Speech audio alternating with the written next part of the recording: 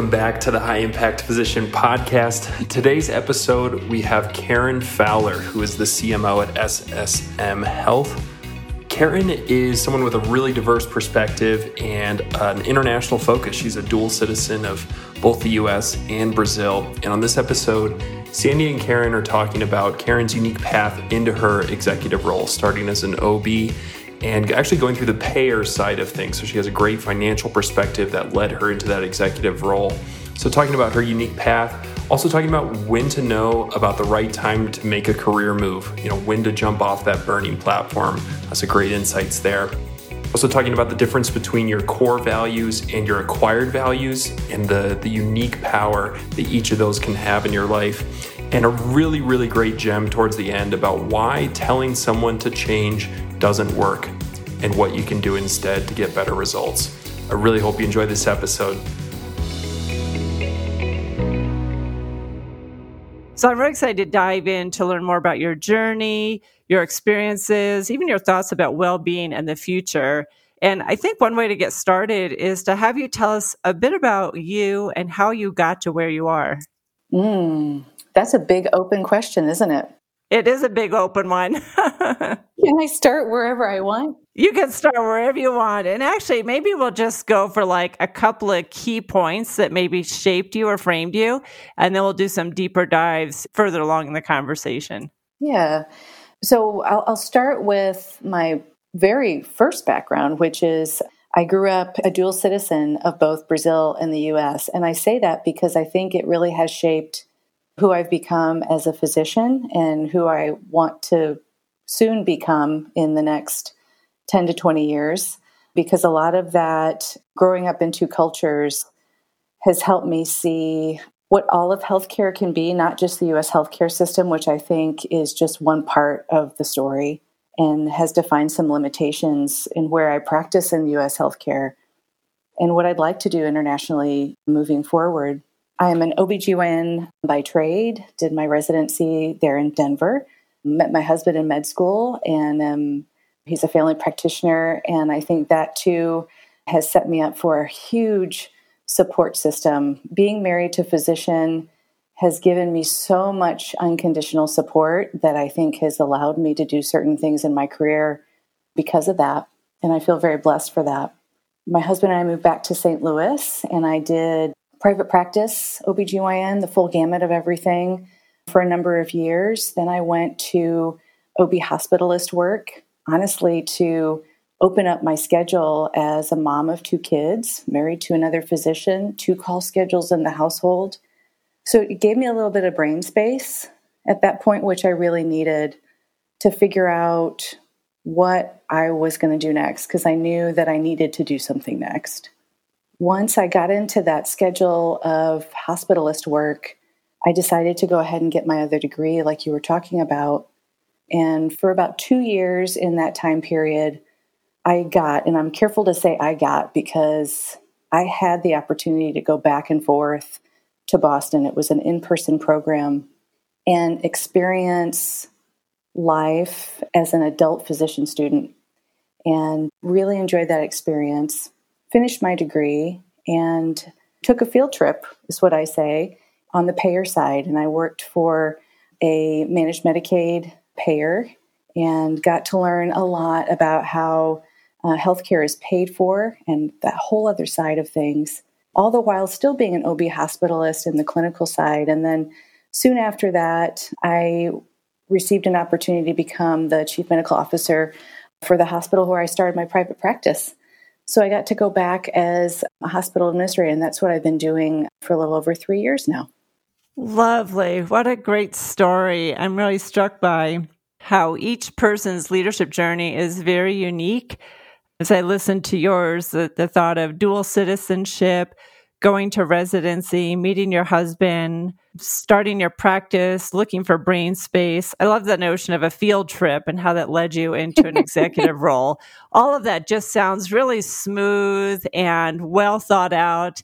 And yet I know there's a number of physicians that are in a space where they're feeling isolated and maybe reluctant to acknowledge like what path they're on, how they got there. It's feeling kind of choppy. As you reflect on your leadership journey, imagine that maybe it's been organized into some chapters, maybe 4 or 5 chapters. If you were to capture maybe a word or a phrase to describe each of those chapters, what would come to mind? Ooh, I like that one. But something you just said made me pause because you said, all of that sounds really well thought out. And in my head, I'm thinking, none of that was thought out. None of it. Mm-hmm. None of it was thought out. When I finished my residency, I was ready to do what I was trained to do. And I had this dream of something completely different. So when you say it sounds well thought out, I think for people who know there's something more, but they just don't know, or maybe they're feeling stuck, I emphasize that at some point, I realized that I didn't have to know the next 10 to 12 steps in order to get there. I just had to know the first 2. And it was that realization that allowed me to step out of, for me, it was private practice, to step out of that and say, I have no idea what these next 5 to 10 years are going to bring, but I got to try it, or else this pain is going to be too much. I got to do something. So I'm careful to say that because I see a lot of physicians right where I was and where we all are at different chapters of our lives. So anyway, that's completely not related to your question, but it's completely related. And actually, as you say that, I'm going to look up, Jonathan Fisher just posted a poem by David White that was almost exactly in poetry what you were just saying about we don't need to know the next 10 or 12 steps. We just need to know the next step. I'm going to look it up real quick here.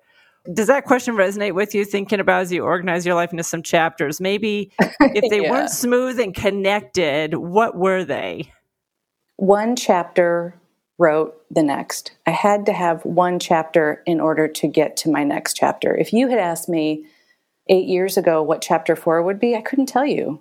And I think that's really uncomfortable for physicians because we are raised in this, like I had to know I was going to be a physician when I was 18, at least in my mind, a lot of us, because you have to do pre-med, right? And then you have to do the prerequisites, and then you do the MCAT, and then you do med school. Like we are trained to train for that next step. Yes. And when I was 20, I could tell you what I was going to be doing at 28 because that was already planned out. And then once we get to this point, and I call it the plateau, you're like, whoa, wait a minute. This is going to be 10 years from now? For me, it was, no, it can't be this in 10 years. It's got to look different. It has to look, it's not prescribed.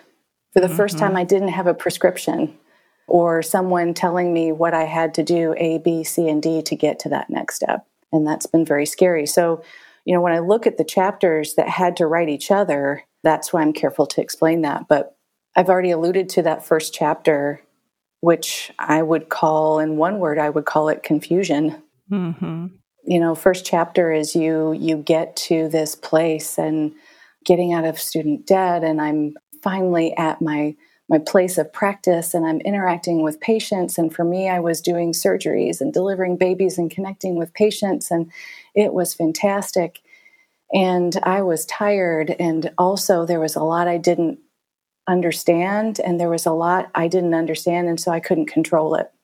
And for me, I needed to know, well, how do I change A, B, or C? Or how do I control the things I don't necessarily agree with? Or how can I change things so that I can balance my life and make a living? And there were a lot of things I wasn't trained to do. I was really trained to be a good physician, but the other things I wasn't. And for me personally, that was confusing because I knew that I didn't want to sustain that lifestyle. I could not sustain that lifestyle for the next 30 years of practice. So what did I need? How was I going to do that? And so that was my first chapter. And it led right into second chapter, which I will call Jump. And I call it Jump because I remember having a conversation with some very dear friends of ours and just explaining where I was. And my friend was like, Karen, you just got to jump. You got to jump because if you don't jump off this platform, your feet are going to burn. It was just painful. So I did jump. I jumped into something that was really scary. But again, it was those first 2 steps that I could see, which was I need space. I need something different. so that I can figure that out. And that was, for me, the equation was OB hospitalist work. So I could still do women's health, but I needed a different schedule to figure that out. And so in that chapter called Jump, I would say I took my brain space and I took a chance. And I applied for a program at Harvard. And, I started out by saying, I am extremely blessed to be married to a physician because, number one, that gives me some latitude to, at different times it's been his turn, at different times it's been my turn, and that was my turn. So he was supportive, and he also understood what I needed to do because we feel a lot of the same things. So he knew that my needs to grow in certain ways. He's like, yeah, it's really important. It's important for me too. So during that chapter, I got to, like I said, go back and forth and be a student, but really learn and apply the things in real time that I was learning and experience it with other physicians from all around the country, which was a huge, wow, it was a really fulfilling experience. And part of that is just my inner nerd too, right? I loved learning about how is healthcare paid for and what are these policies and what is this thing called the ACA and how do we make money? What is a financial statement and what does that look like? And what is the actual cost? And what are the black boxes that have always been mysterious to me? So I found that very fulfilling. The third chapter, I think I would call Be Brave, because when I finished my degree, I felt equipped. I had all of this knowledge and I had a great experience. And now I was like, at the time I thought, oh, now it's time for me to use it. So what am I going to do? And that's when I got a job as a chief medical director at a payer. I remember the first month I had lunch with one of the executives, and she looked at me and she said, you really are brave. And, and I get it now. Because what she meant was I had no payer experience. I had a lot of zest for learning it, and I wanted to impact the lives of women and children because I'm an OB, right? And Medicaid that's a lot of the population. And I learned a lot, even more than that. And I also found out that I personally belonged on the provider side. I needed to be in a different interaction with patients and staff and caregivers. And so I was brave again to be able to realize that and say, well, I got to make a move. At the same time that I was realizing that, an opportunity came to me to be chief medical officer at our hospital. And I stepped into that. And wow, it's been a huge learning experience as well, with so much change in healthcare.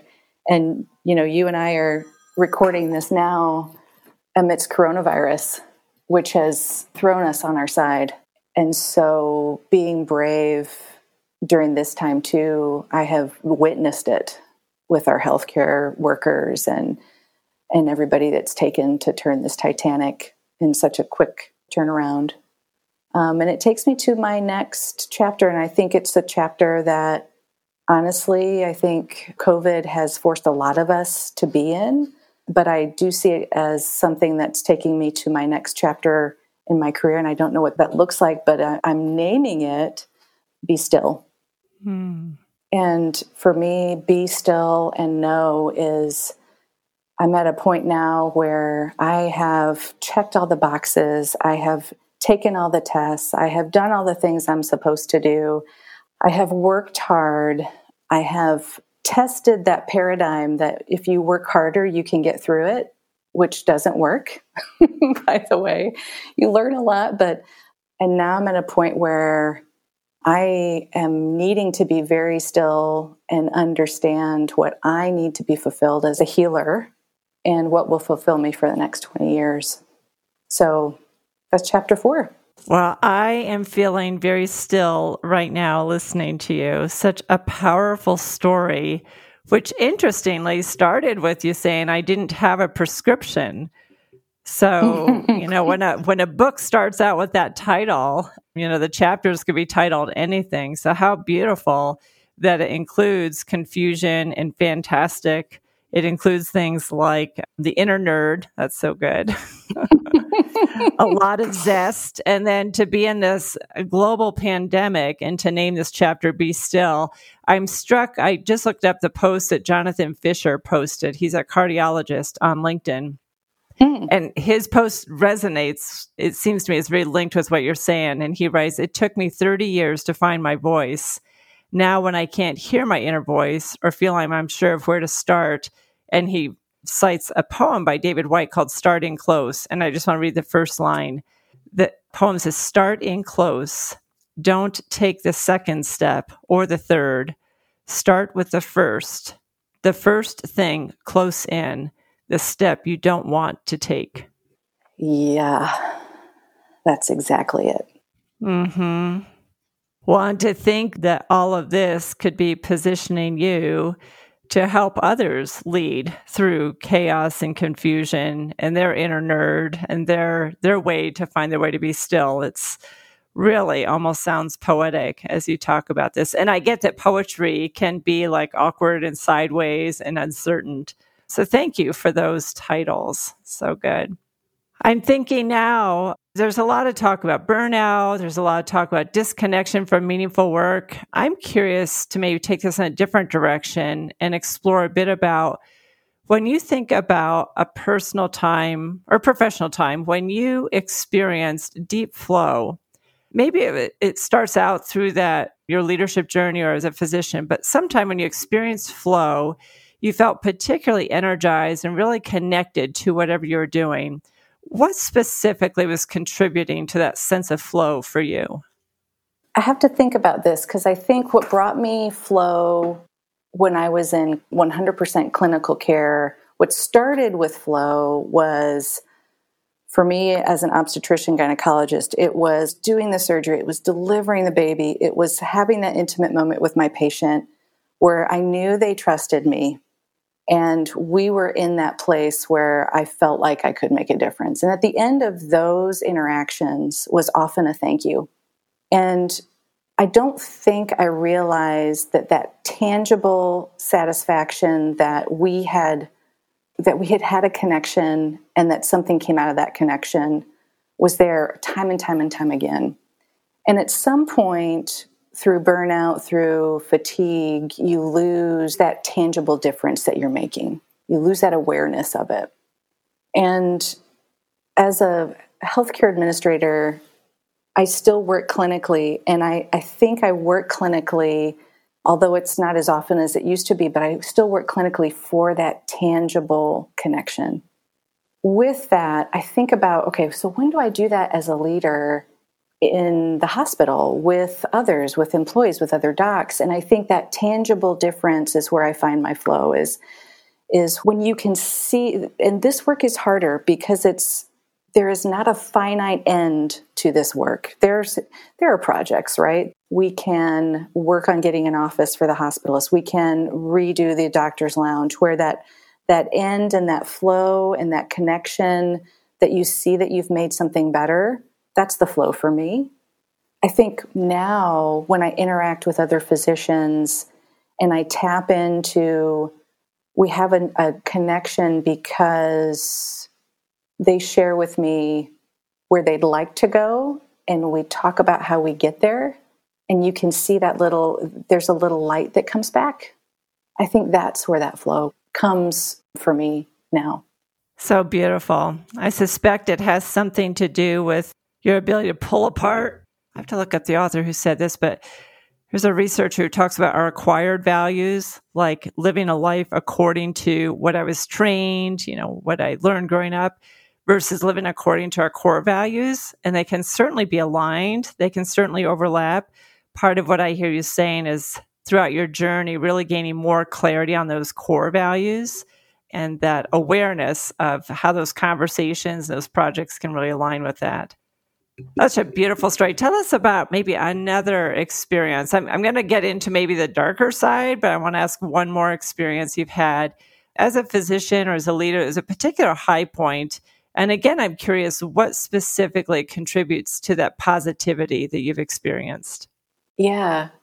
For me, it was making the decision and having the opportunity to finish my master's it's a master's in healthcare management, which is really a hybrid between an MBA and an MPH.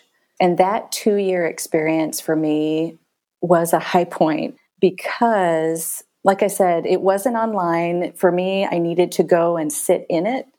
And what I got to do was disconnect from my reality just for short amounts of time and engage myself in what I could feel was I was engaged in learning and growing. And I think, we've talked about the plateau that you hit. Right. And I think what I learned during that experience and why it was such a high point for me was I got to get off the plateau. I got to, physicians we're intelligent. We like to be engaged and learn. We like to be interactive. And that's what we've done for so long is learn and get to that next step and keep developing.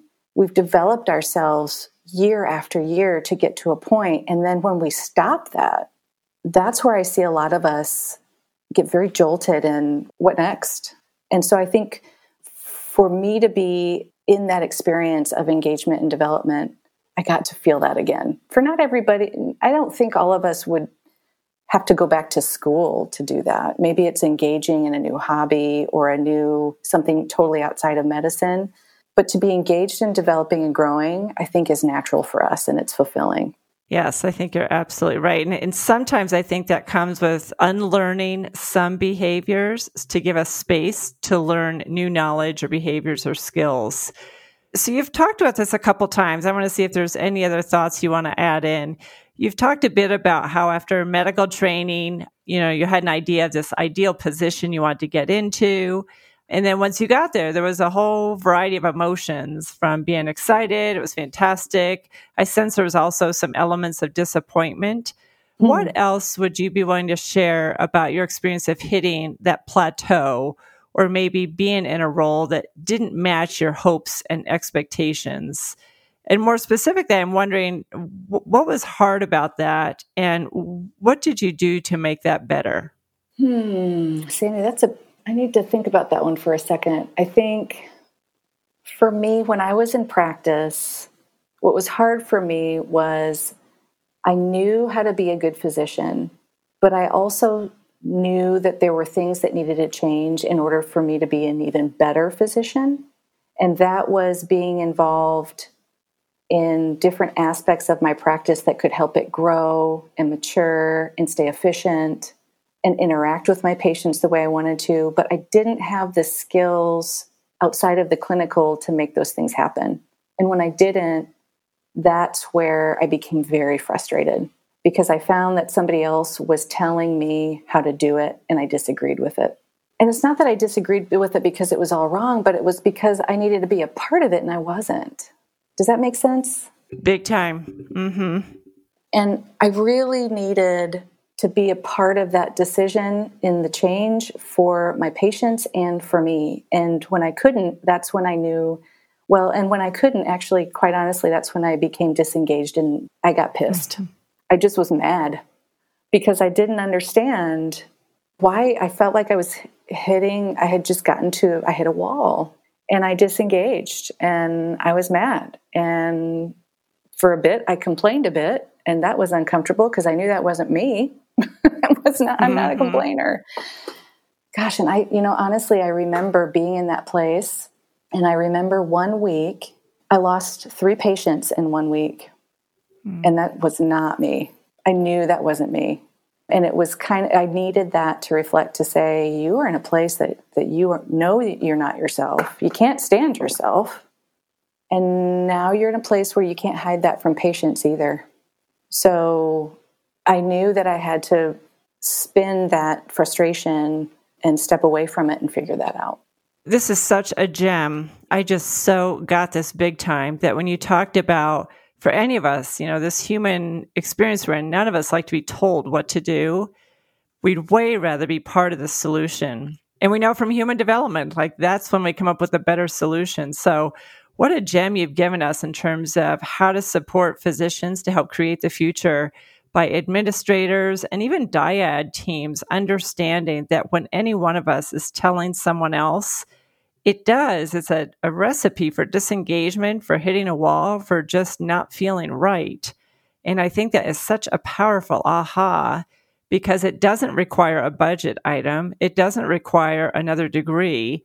It really is somehow reinventing ways that we show up to be with each other, to be a part of the solution together. And that's so powerful. Agreed. That's so good. Okay, so I am looking at the clock, and what I would love to do is have you maybe tell us a bit about how people can get a hold of you. And then I'd love to schedule another time to do a deeper dive into some physician leadership lessons and really probing a bit into how you see the future for physicians. So how can people get a hold of you? Well, I am on LinkedIn. I think I'm the only Karen Fowler on LinkedIn. My first name is spelled Karyn. And then last name is F as in Frank, Owler. So I think if you search me on LinkedIn and send me a connect, that would be easiest. Awesome. And then maybe just a moment to share any closing thoughts for today's conversation. You know, Sandy, I think I found myself sharing a lot about what took me from chapter 1 to 2 to 3. And I hope that at least through sharing my story, it normalizes it for people who might be listening and find themselves in maybe chapters that are similar for themselves. I hope that it resonates and allows people to be a little bit vulnerable and brave to figure out what their next step is. So beautiful. I love the notion that I suspect a lot of us, especially in times of stress or frustration, really want a prescription for the next step.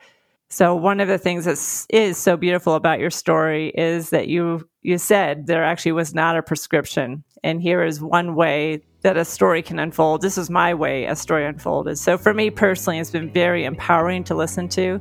Thank you for being brave. And thank you for really bringing a sense of stillness into our conversation today. Thanks, Sandy. It's been fun.